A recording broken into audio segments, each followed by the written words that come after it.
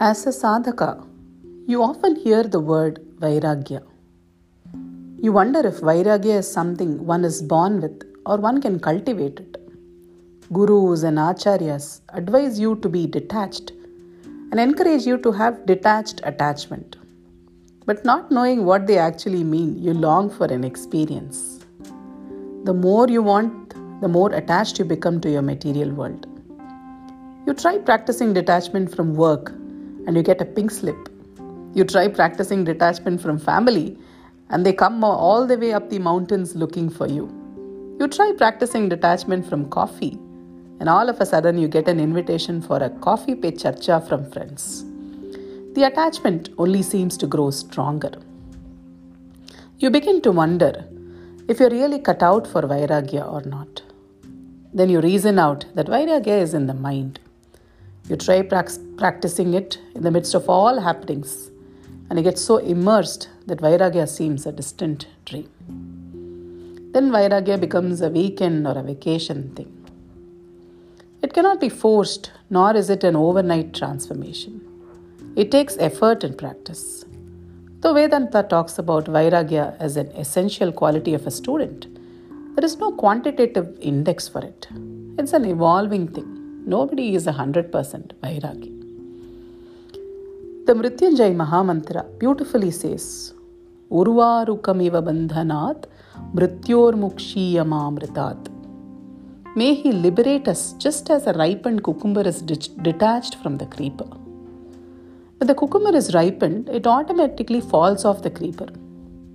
When we feel we are done with many things we were repeatedly engaging with, we automatically experience Vairagya. Nobody needs to teach us that.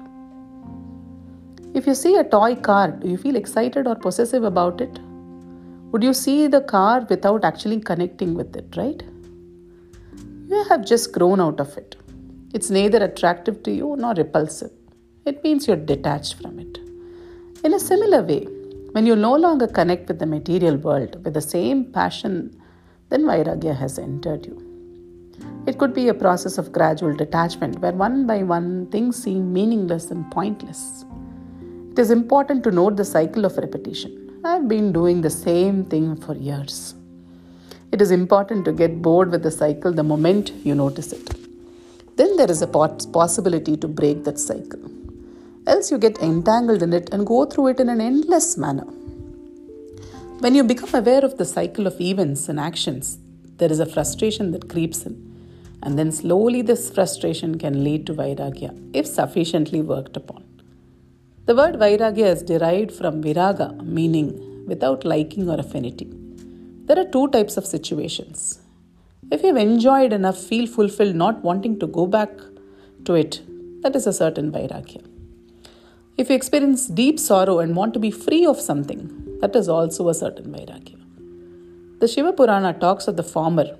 From punya comes wealth, through wealth comes enjoyment, and from enjoyment comes Vairagya. This is a good form, which comes from a happy and fulfilled and contented state. There is a certain contentment and the journey to something higher begins there. The frivolous things don't matter anymore and there is no lingering desire. It becomes easy to detach. The other Vairagya can be a painful process.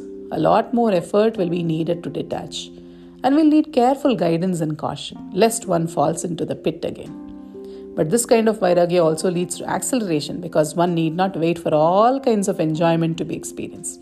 One can see the world around and infer how painful it is going to be. This happened to the Buddha at a very young age. His father tried hard to protect him from the realities of life, but destiny had a different plan. The moment Siddhartha, the young prince, witnessed different stages of life, he understood that we are born, we live and we die. No one is spared from this. This brought deep Vairagya and he became the Buddha after great tapasya. When we are in deep pain about the realities of life, there is great opportunities to speed up on the path of Vairagya. A book, a mentor or a guru or even an inner voice can accelerate this. There was a spiritual master in Karnataka who was fondly known as Ajja. His life story is very interesting. He was a farmer and lived a good life. All of a sudden, he experienced an excruciating pain in his stomach. The pain was so severe that it consumed his thoughts 24/7. He lost interest in his family life, he lost interest in farming and doing anything for that matter because he was consumed by that pain. He tried all medications, nothing seemed to work. He lived with this pain for many, many weeks. His family could do nothing and could connect with him no more as he was immersed in the pain. One day, the pain vanished mysteriously. In the process of thinking, who experienced the pain? Who experienced the pain? It became a sort of inquiry and meditation. He attained Vairagya and eventually enlightenment. Such painful episodes can be fruitful triggers for Vairagya. But let not everyone go through such pain. Let it be a smooth one. More about Vairagya in the next episode.